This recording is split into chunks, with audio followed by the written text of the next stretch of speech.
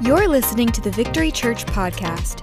Here at Victory, we are called to equip a caring, committed community of worshipers to reach their world for Jesus. We hope you're encouraged by this week's message.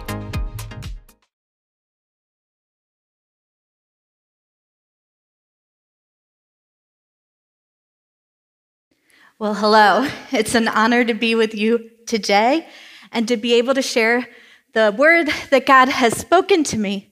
I'm grateful to Pastors Ed and Pastor Lisa for entrusting me with the responsibility to share the word of God today. My name is Amanda Roque, and I'm the digital ministry pastor here at Victory Church. Wasn't what Javi shared really exciting? So many of us were chosen, or will be chosen, by children in Honduras. Our vision at the church is to experience God, to be the church, to impact our world, and to empower each other. And today I want to zero in on the part about impacting your world. We want to see the world change with the hope of Jesus.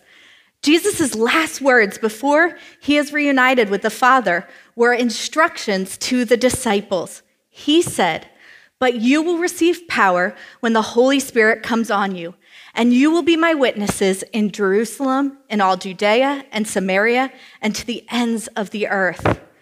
The last words of Jesus are, "Go and tell the story of who I am to people locally, nationally, and to the ends of the earth."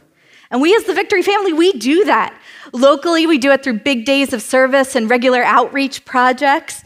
And internationally, we invest in so many missionaries that go to places that I'm pretty sure I'm never going to go to in my lifetime.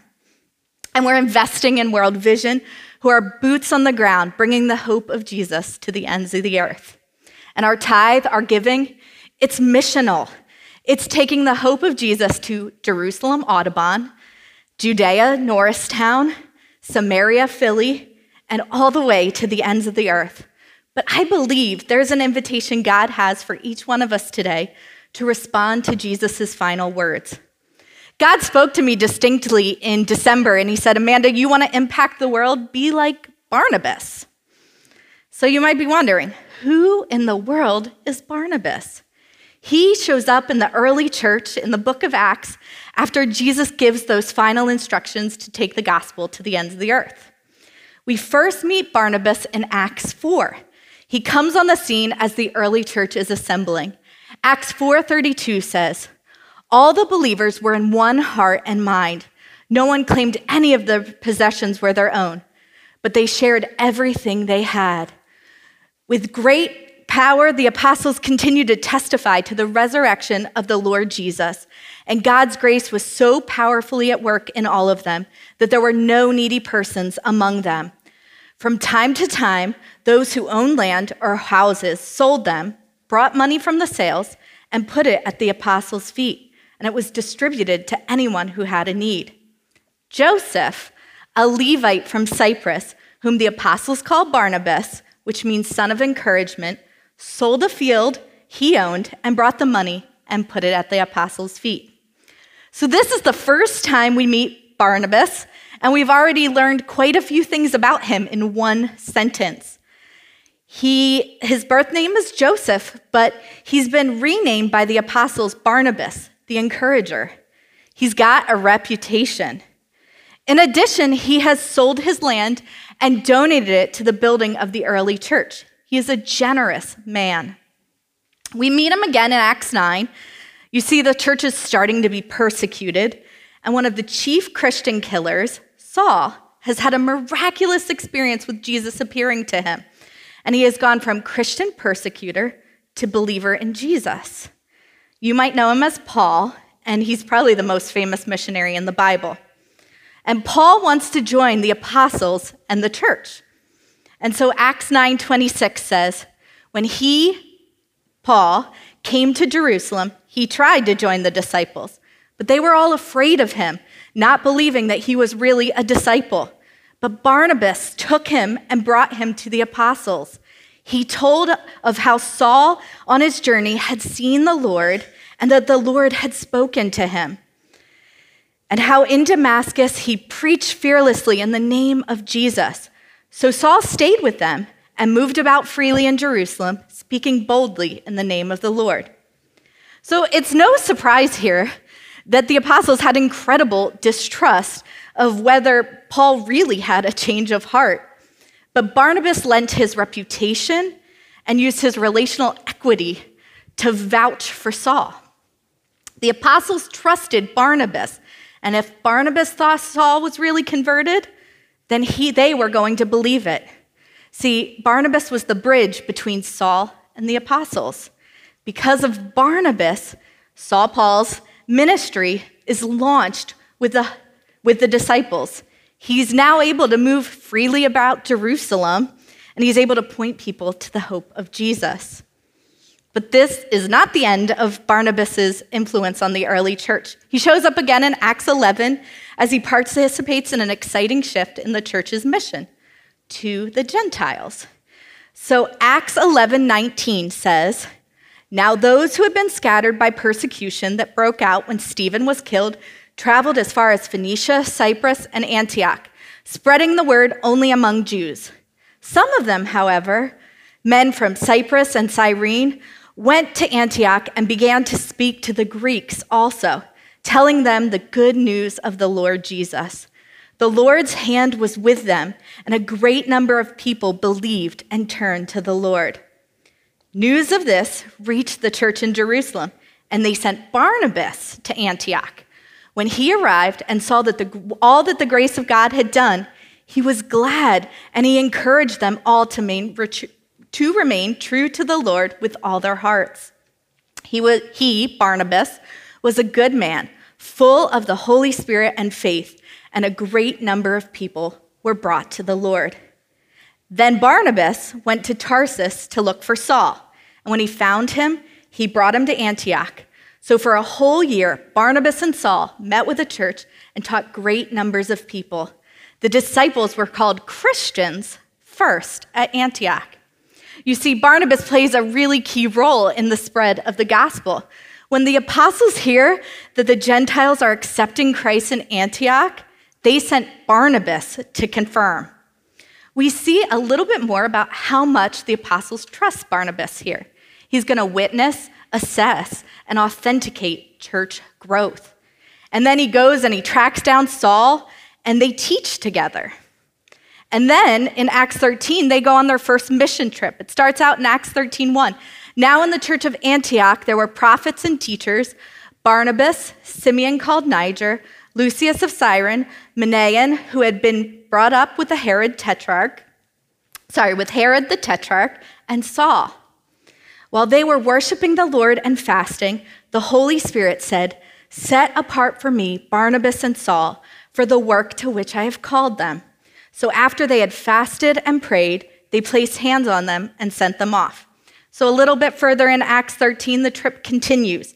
Then Paul and Barnabas, there was a name switch there. Saul is now Paul, and his name's first. Then Paul and Barnabas answered them boldly, "We had to speak the word of God to you first. Since you reject it and do not consider yourselves worthy of eternal life, now we turn to the Gentiles. For this is what the Lord has commanded of us. I have made you a light for the Gentiles, that you may bring salvation to the ends of the earth." When the Gentiles heard this, they were glad and honored the word of the Lord, and all who were appointed for eternal life believed. The word of the Lord spread throughout the whole region. Now, there's a lot more of Barnabas and Acts, and plenty to learn from this man, but I'd like to use these passages to help us grow in how we can impact the world with the hope of Jesus by becoming like Barnabas. So if you want to be like Barnabas, we need to be generous. This guy, he led the way in the early church. It talks about how in the early church, everything was shared among and no one had a need. Barnabas sold land and he laid it at the disciples' feet. Interestingly enough, this story is immediately followed by a story of someone who faked their gift to the church, early church, and they faced God's judgment for it. But Barnabas is highlighted here because he brought his gift to build God's church with a pure and generous heart. He laid it at the feet of the disciples. And I just love this image because I think there's something so humble about laying something at the feet of somebody else. The posture's generous and sincere. And I think there's an invitation for each one of us today to give with a happy heart, not out of obligation, not begrudgingly, or not even out of perceived pressure. Will you give with a heart that responds to the hope of Jesus in your own life and the desire to see it go out to the rest of the world? And you know what a generous heart looks like because you know what the opposite looks like. When I was a teenager, I guess some cards had spilled on the ground, some playing cards, and my dad had asked me to pick them up. And in my teenage brain, I didn't want to do it, but I also didn't want to be in trouble. So I made the fantastic decision to pick them up and throw them at his feet instead of handing them to him. And I look back on that day and I think, Amanda, what were you doing? My dad, of course, was more frustrated than if I hadn't picked them up at all. Even though I was obedient, my ungrateful heart made that obedience less pleasing and maybe even hurtful to my dad.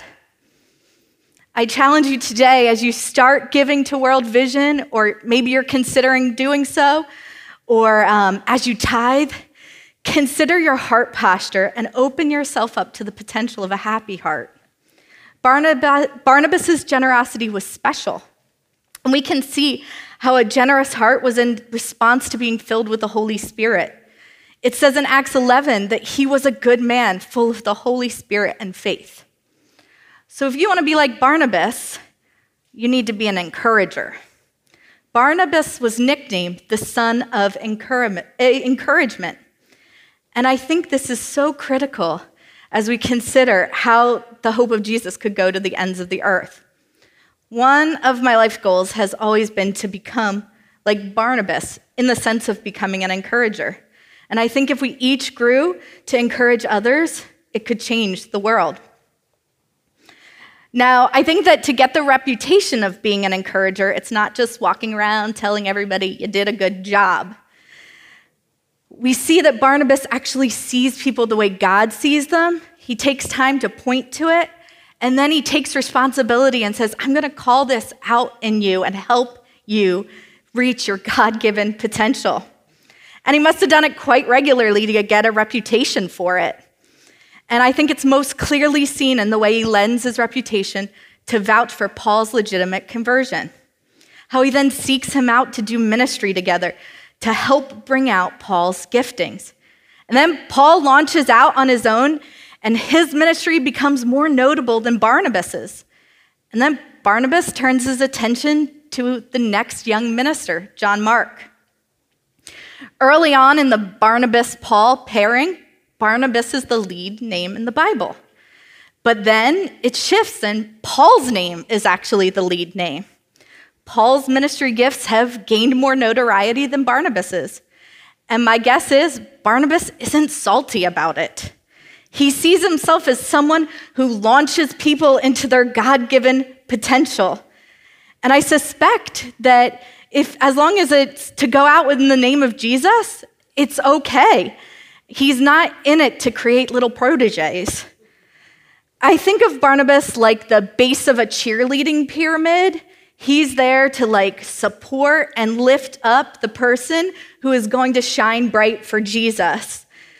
He existed to help others accomplish their God-given purposes. God used Barnabas to bring others into their full ministry capacity. He doesn't shine any less, though. Glory, fulfillment, purpose, they're not finite things in the kingdom of God. We serve an infinite, abundant God who can and will empower anyone. The question is, are you living empowered by God alone, or are you empowering others in God? And you might be wondering, what does this look like practically? Once I told somebody my dream was to become an encourager, and their response was, well, that's easy, that you do that, that's the way you were wired. That's actually not true. I am wired to be negative, critical, and to always find a problem. But I've trained my brain to look for solutions and to see the positive. But I've also asked God to give me eyes to see people the way He sees them. And then I've practiced saying the positive things first instead of pointing out the problems, which is a discipline. Early on, I set a goal to say one affirming thing a day to someone and encourage them in their God-given gifts. Then the more I did it, the easier it got, and frankly, it's become a bit natural. So I think of it like a tissue box, right? So the first few tissues, you have to kind of tug them out, and then when you start doing it more and more, the tissues come out easier and easier, and then you have a whole handful of tissues, and you don't know how to get them all back in the box. But once you start inviting God to show up and to show you what He's doing in other people's lives, and you start pointing it out to people, you won't be able to stop. And if you haven't done Growth Track yet and you want to learn a little bit more about how to be an encourager and an empowerer of others, this is actually one of the sessions, and I invite you to sign up for the March Growth Track. Lastly, and most importantly, if you want to be like Barnabas, you need to be full of the Holy Spirit. There's no doubt in my mind that Barnabas was full of the Holy Spirit. The scripture said so multiple places. Saying Barnabas is a good man, I don't think that scripture was saying he was a good guy. I think that scripture was saying that he was exhibiting the fruit of the Spirit, goodness. In the passage where many came to faith in Antioch, it talks about the Holy Spirit setting apart Paul and Barnabas for ministry, and then Barnabas boldly proclaiming the truths about who Jesus was. If you want to see the hope of Jesus go to the ends of the earth, we must boldly proclaim the gospel. But to do that, we need the Holy Spirit to empower us. We can't do that in our own strength. And from the beginning, Jesus had the disciples wait until the Holy Spirit came upon them before they went out and started preaching the gospel. Do you welcome the Holy Spirit to speak to you throughout your day? The power the Holy Spirit gives us is more infinite than we can imagine. You don't have to muster up your own strength to be generous, to be an encourager, even to share the hope of Jesus with those around you. We need to be full of the Holy Spirit and rely on that for strength and power. I'd like you to consider one last thing to think about as we become like Barnabas. The thing is, Paul took the gospel as far as he did using new technology, the Roman road system. We are also at a moment in history where we have technology that goes to the ends of the earth, the internet. You can take the gospel to the ends of the earth. Use the internet to share the hope of Jesus. Now, I've talked a lot about how we want to share the hope of Jesus with others today, but maybe you've been thinking, I don't know if I've truly experienced the hope of Jesus in my own life. I want to invite you to consider choosing Jesus' hope today for your life. God has made you on purpose with a great purpose, but the most important purpose is to be in relationship with Him, the Father. And without Jesus, that's not possible. Our sin makes it impossible, but Jesus' sacrifice makes it possible. Today can be the day you experience that hope for yourself by inviting Jesus in and becoming a follower of Him. I'm going to pray for those who want to make that decision today, and I encourage everyone to pray along with me as an encouragement to those who are making a first-time decision. Let's pray. God, we thank you that you made us. We thank you that when you made us, you did a good job. And God, we want to be in relationship with you. Lord, we thank you for salvation through Jesus. Lord, we believe He died and He rose again. God, we thank you for the Holy Spirit, and we ask you to help us follow you all the days of our life. In Jesus' name, amen. Before we close today, I want to pray for anyone who wants to be full of the Holy Spirit, the key factor to living a life like Barnabas. So I invite you to stand right now. wherever you are, if you'd like more of the Holy Spirit in your life, so that you can take the hope of Jesus to the ends of the earth. So let's pray. So Holy Spirit, we say you are welcome here, God. Lord, would you fill people with your Spirit, Lord? We ask that you would come right now in your power and fill people up, Lord. We desire to shine for you. Holy Spirit, would you just release more and more giftings in your people, God? Would you release your power? God, would you give us hearts that are on fire for you? Would you help us to take your gospel to the ends of the earth? In Jesus' name, amen. All right, so somebody's going to come up and share some next steps if you made that first-time decision today. Thank you. Thanks for listening to the Victory Church podcast. If this message inspired you, feel free to share it with your friends, family, and social media.